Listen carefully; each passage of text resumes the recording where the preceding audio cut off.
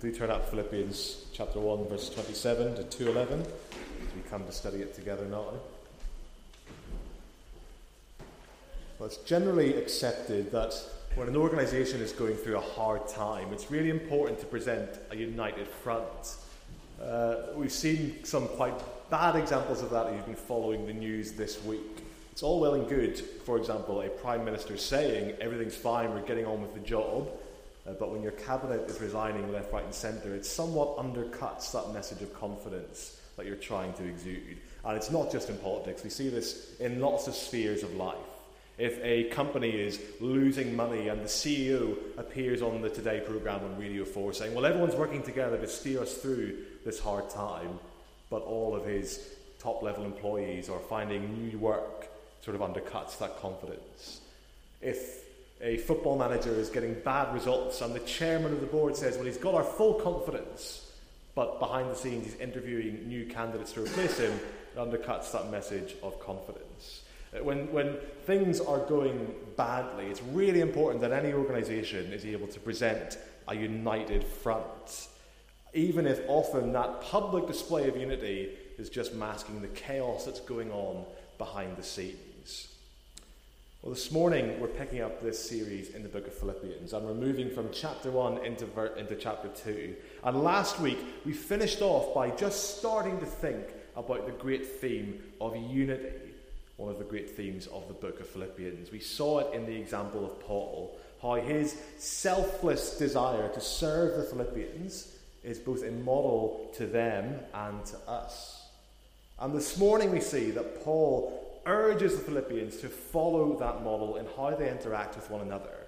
So his central charge in this section is that verse 27 of chapter 1, let your manner of life be worthy of the gospel of Christ. That's the kind of headline of this little section, living gospel-worthy lives.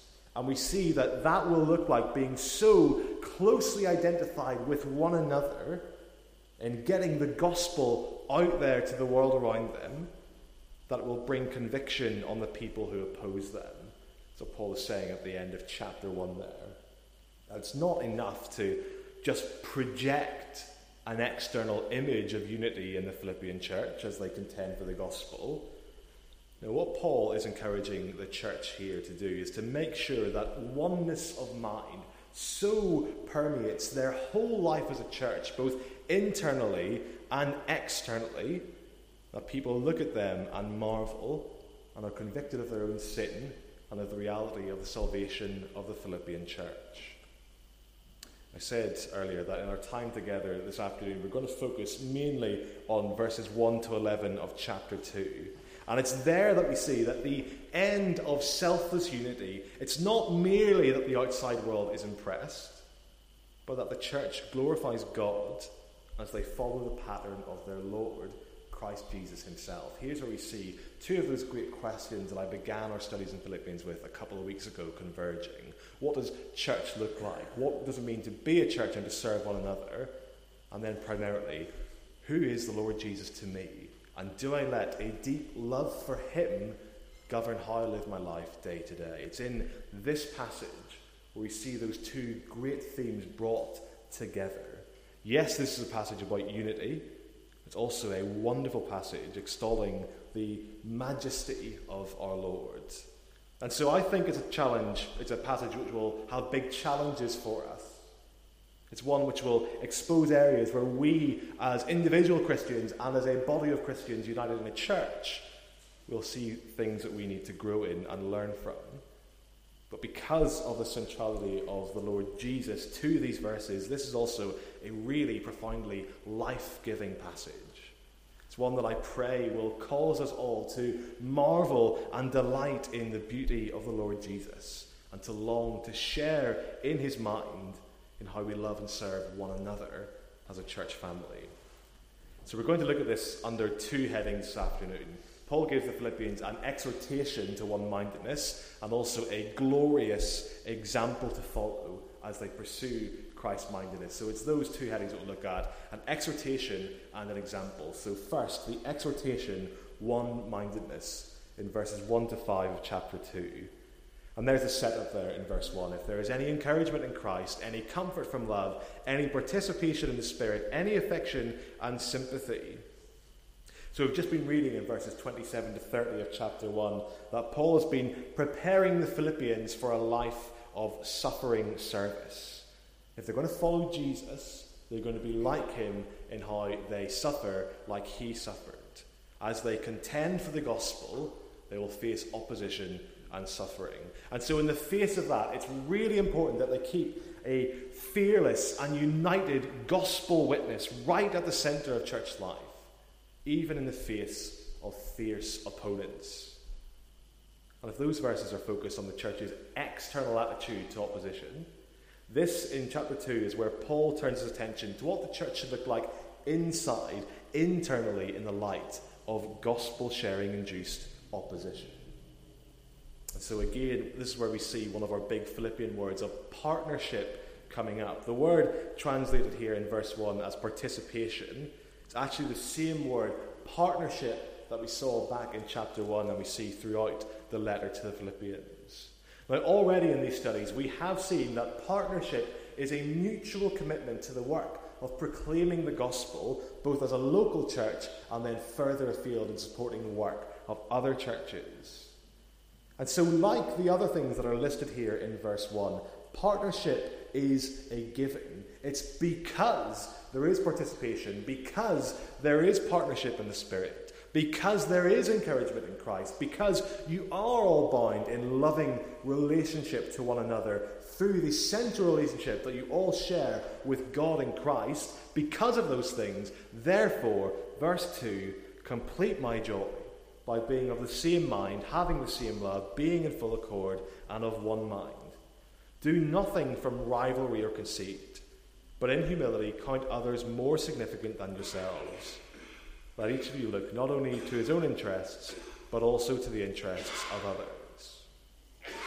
So if verse 1 is an appeal to the Philippians' emotions, then what follows in those next couple of verses is a much more active appeal to thought and also to action. So they're urged to be of the same mind, having the same love, being in full accord, being of one mind. You can't miss that language of unity, of oneness that Paul uses.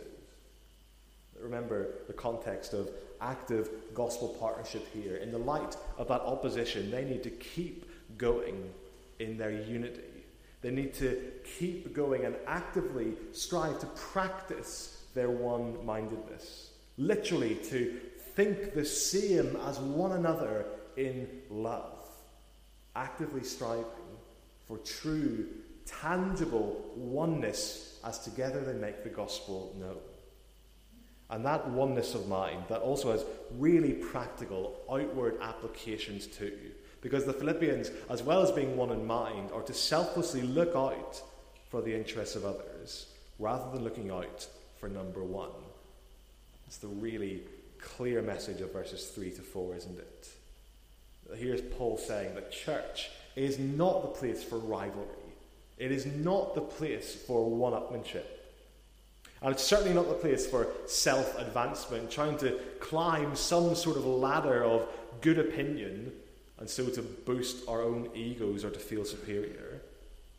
No, according to Paul, church is the place for choosing, actively choosing to count other people, even people whom society may objectively deem to be lesser than us, to count those people as greater and more significant than ourselves. It's something that the Philippians should be practicing in church life. It's an attitude that should permeate their aims in church life too. The word translated in verse 3 as rivalry refers to a kind of selfish ambition to which fellow Christians presumably become a threat. It's sad, isn't it, when Christians see one another as a threat. There's no place for that in church. Paul says it should also affect their self-assessment in church life. They should not try to pursue conceit, literally vainglory, this inflated sense of self that will hinder them from serving others. Instead, their self-assessment shouldn't be one which puts them on top. It should be one of humility. It should be one of wanting to serve and give, as we see in the second half of verse 3. Their aim should be selfless, actively seeking the interests of others. So church for the Philippians is an arena for them to come and think, how this afternoon, how this evening, how this week can I serve and care for my brothers and sisters? Rather than just being the place where they come to receive help for themselves. Or worse, the place where they come to selfishly advance their own interests at the cost of the well-being of others. A place where they actively display their one-mindedness. The one-mindedness Paul has been talking about at the end of chapter 1, displayed actively as they humbly count other people, even those who may be considered less valuable, as more significant. So all of this is the natural follow-on from Paul's teaching on fearless gospel witness. Because the natural response to facing opposition, pressure from the outside, is surely to turn to self-advancement and self-preservation. And so maybe Paul can envisage a Philippian congregation who just start to creak a little bit when they themselves are in the firing line for the gospel. Now remember, Paul opens this letter overflowing with joy and thanksgiving for the Philippians. This is a church that Paul thinks is doing really, really well. And he even appeals to that fact here. They're to complete his joy by doing this. He's already so full of joy for them. So what he's doing here, he's not urging a dramatic course correction, not offering a really stinging rebuke to the Philippian church. Rather, he's just trying to make sure that they stay the course. That they actively preserve and protect the unity that they already have. Because if there are any slight cracks in church relationships now, and we'll get to some of those a bit later in the letter, well, when they're facing pressure for the sake of the gospel, those little cracks will only deepen and grow and cause ruptures when the opponents come knocking on the door. And just think how damaging it would be.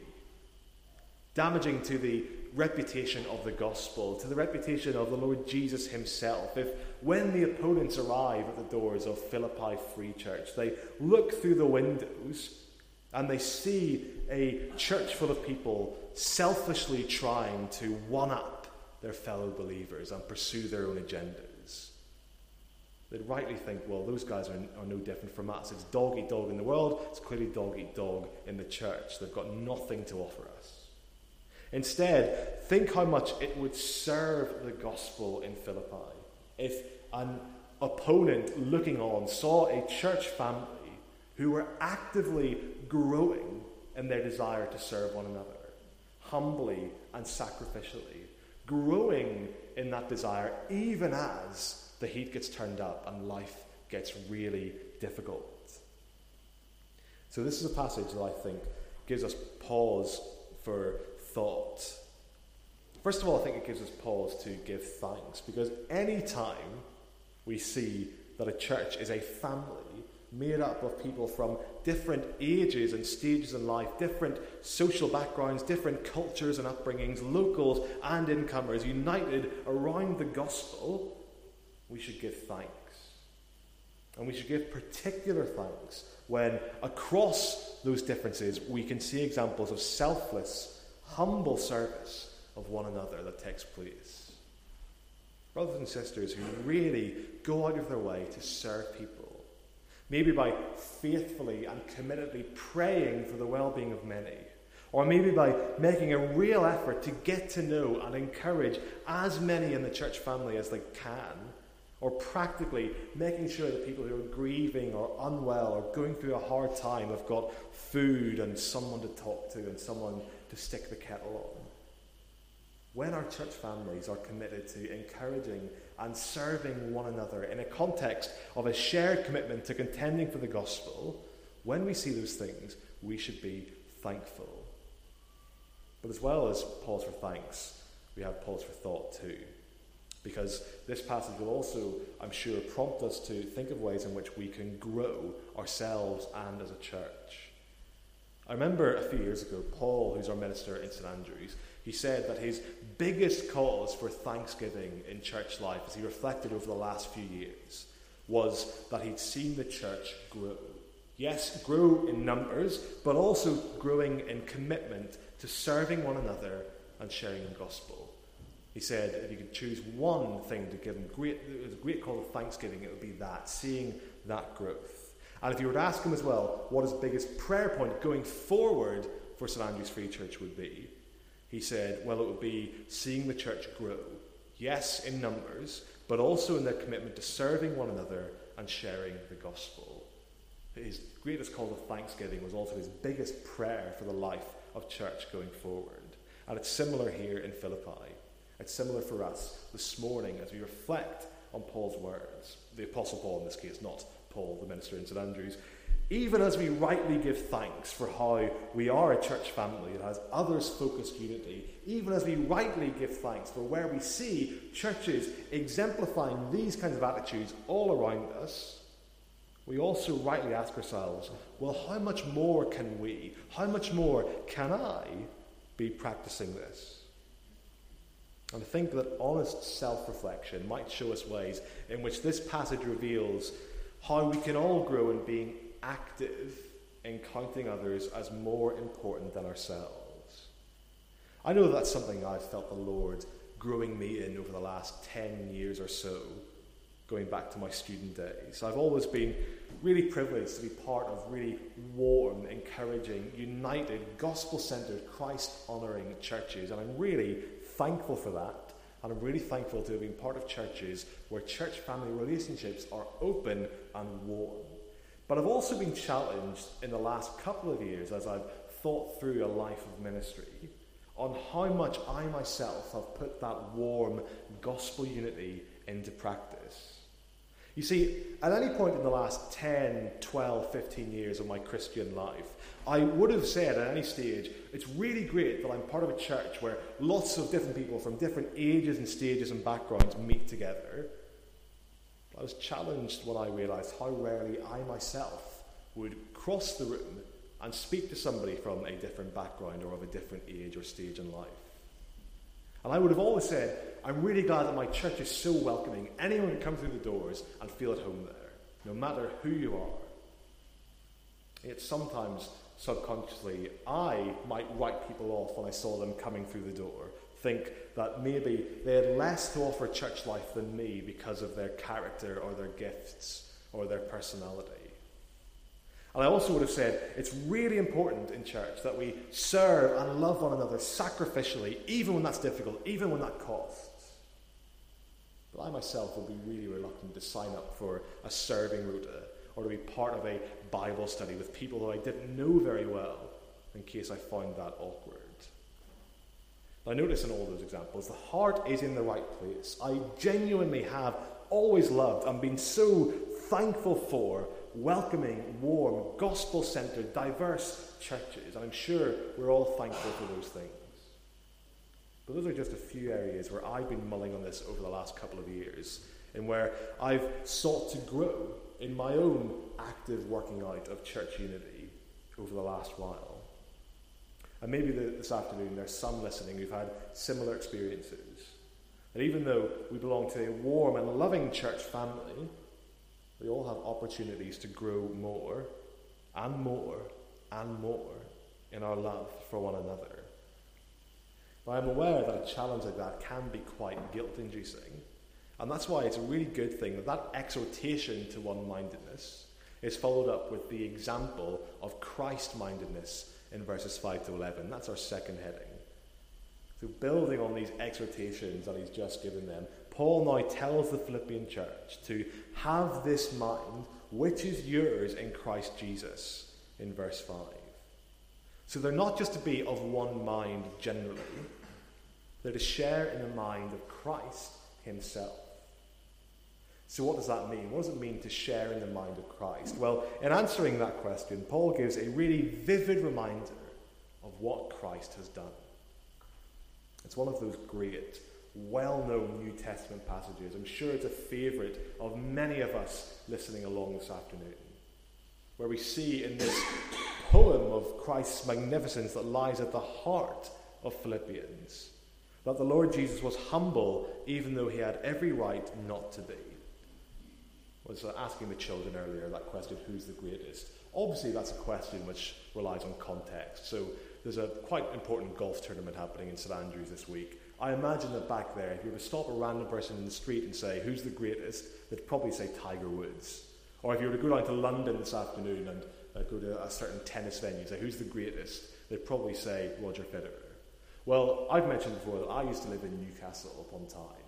And I think there that if you stopped anyone in the street, 9 times out of 10, if you said, who's the greatest, they would say Alan Shearer, the great Newcastle United goal scorer, record Premier League goal scorer, but probably not for much longer. Now, Alan Shearer is a great man. He's a great hero of mine. I'm a big Newcastle fan.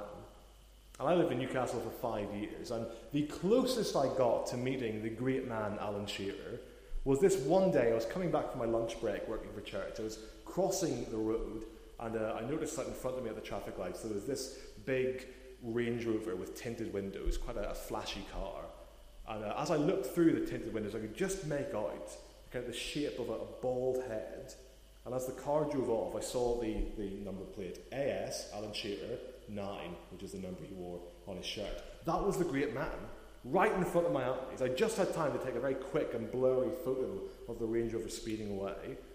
And that's as close as I ever got to Alan Shearer. And that's because Alan Shearer, as a great man, uses the trappings of his greatness to keep himself away from people like me. So he buys a big expensive car with tinted windows for privacy. He's got a big house with big gates and dogs to keep intruders out. Not that I've tried to get into his house or anything, it's not too creepy, but he uses the trappings of his greatness, his wealth, his fame and success, to remove himself from people, to keep himself set aside. But here we see that the Lord Jesus, uniquely among all the so-called great and good of human history, laid aside the rightful privileges of his greatness. He laid them aside to serve undeserving people like you and like me. We see here that as God the Son, Jesus always knew perfect unity and equality with his Father in the Spirit from before the very foundation of the world. And yet, even though this was true, Jesus willingly chose not to grasp on to any of this lofty status. That's the sense of grasp in verse 6. He willingly relinquished his position. Verse 7, to make himself nothing, to take on the form of a servant, to become a human. When it says that he made himself nothing, or literally that he emptied himself, it doesn't mean that Jesus stopped being divine. He didn't put off his godness, as it were. Rather, even while maintaining his divinity, he took on frail humanity. So what a powerful example of humility the Philippians have to follow. One Christmas carol that I love really captures it neatly. Lo, within a manger lies he who built the starry skies. For the Philippians, Paul is saying, how can you be anything other than humble if this is the Lord whose example you're following? In verse 8 we see that Jesus was also humble to the point of death. The incarnation, not taking on a frail human form, that would be a wondrous thing in and of itself. And so it's truly staggering that the Son of God should choose to take on weak and finite humanity, and also, because he was so much more than that, also going further, bowing to his Father's will and willingly suffering death and God's wrath, things that should rightfully be reserved for ruined sinners. Even in the shame-filled and agonizing death of crucifixion, Jesus is demonstrating his greatness by demonstrating his humility, his deep love for his people, his deep commitment to glorifying his Father. So again, the Philippians' gaze is being drawn here to how astonishing is the humility of their Lord. If there's any part of them thinking, well, I'm all for serving church, but should I really put myself out there for the sake of people who are a bit beneath me? Well, Paul draws their attention to the Lord Jesus. Jesus, who was without sin, who enjoyed perfect equality with God from eternity, and yet loved weak, needy, ruined, and imperfect sinners so much that he willingly laid down his status, laid down his rights to die in their place, taking the judgment they deserve.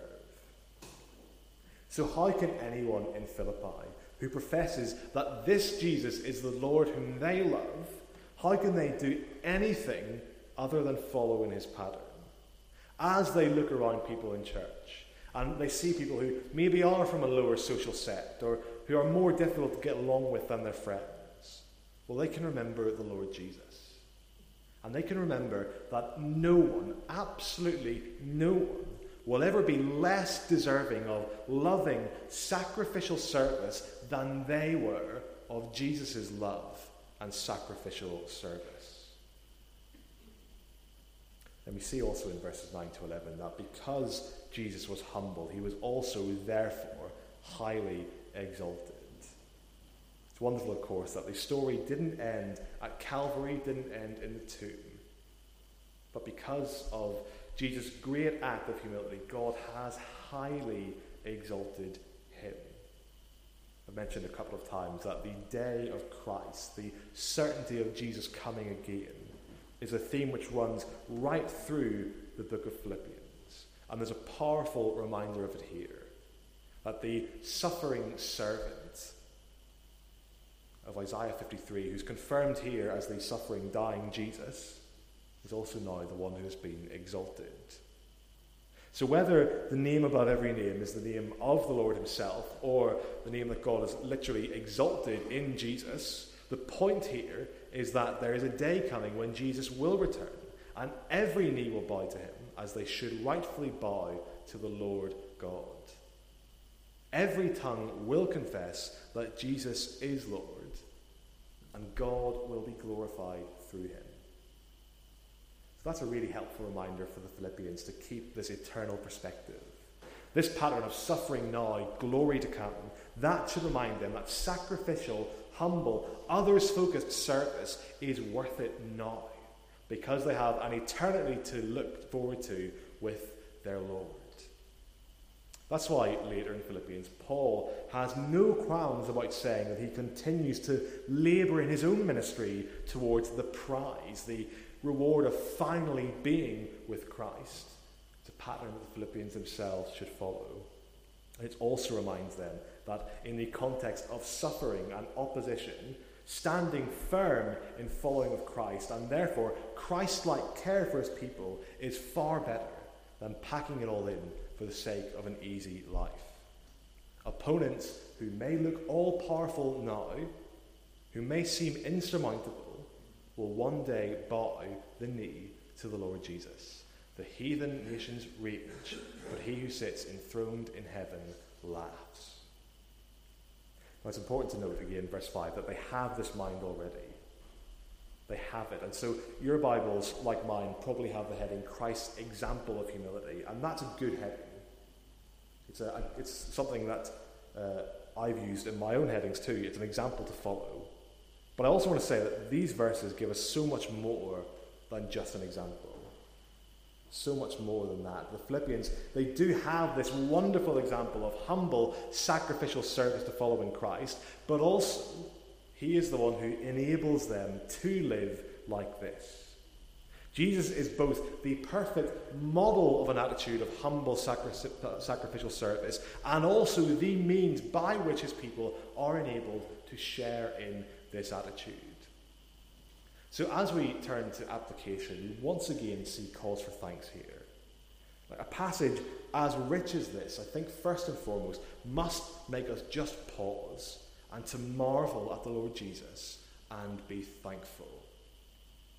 I think I've mentioned before that Philippians is one of my favourite books, and I always really enjoy getting stuck into it. It's a book that I have taught multiple times in my different jobs across the last 10 years. I love opening it and studying it with other people. It's a great book. And you know, I have taught through Philippians several times, and I've missed one key thing. I've taught through it as a book which helps us to be united.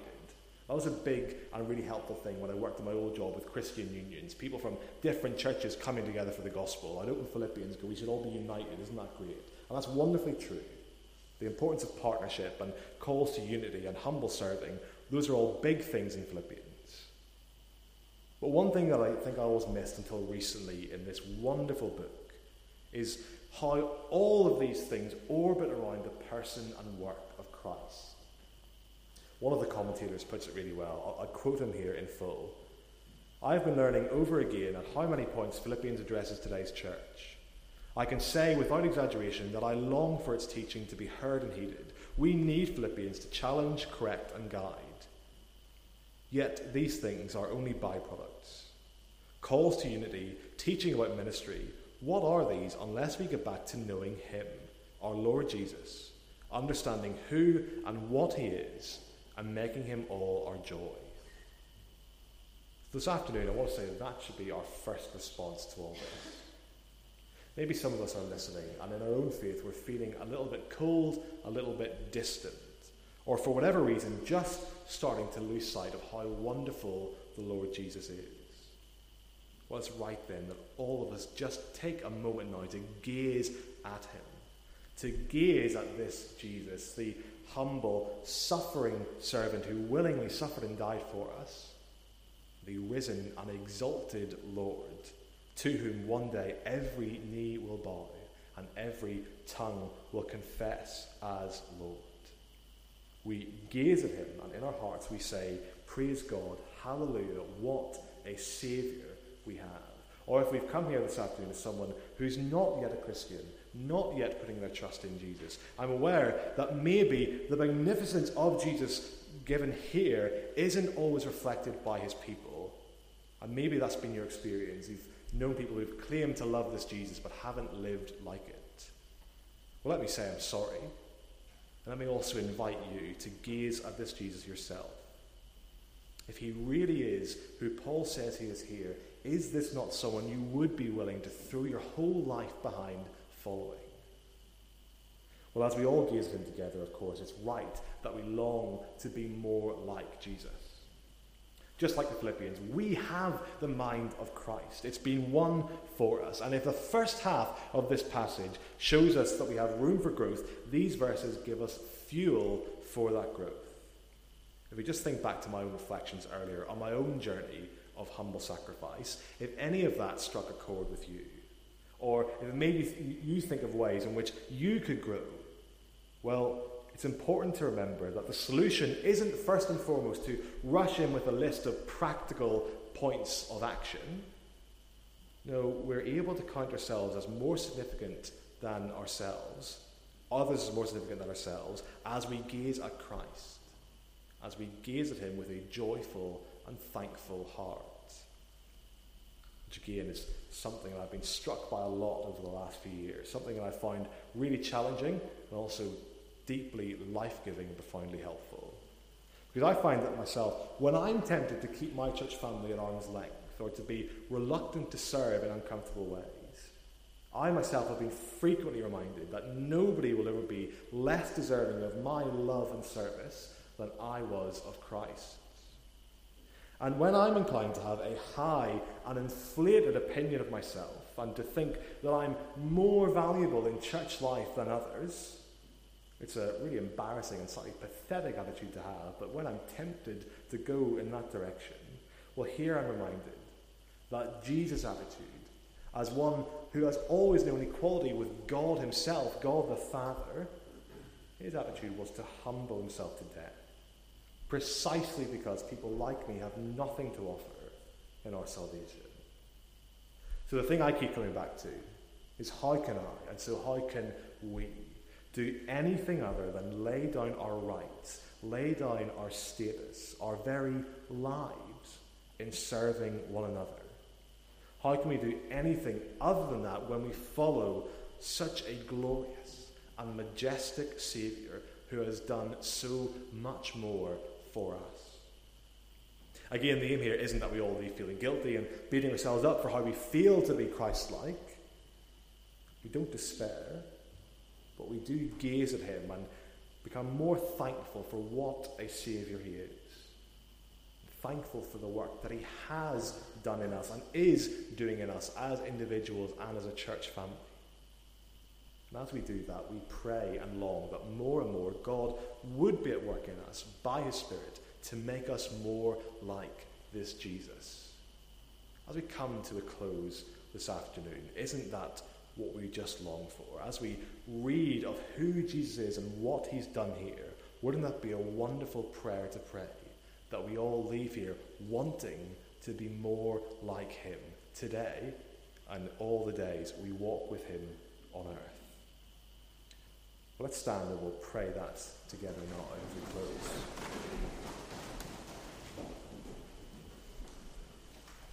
God our Father, we thank you for all the ways in which we do see warm unity in our churches. We're also sorry for the ways in which we are selfish or self-serving in our approach to church life. And so this afternoon, as we gaze together at Christ, we pray that in your mercy you would expose more of the ways in which we fail to be like him. We pray that you would help us with thanksgiving to serve and to love one another. And Father, most of all, we long and pray that by your Spirit you would make us more like this Lord whom we love. Give us a deeper love for him. Conform us more into his likeness, we pray. In Jesus' name and for your glory. Amen.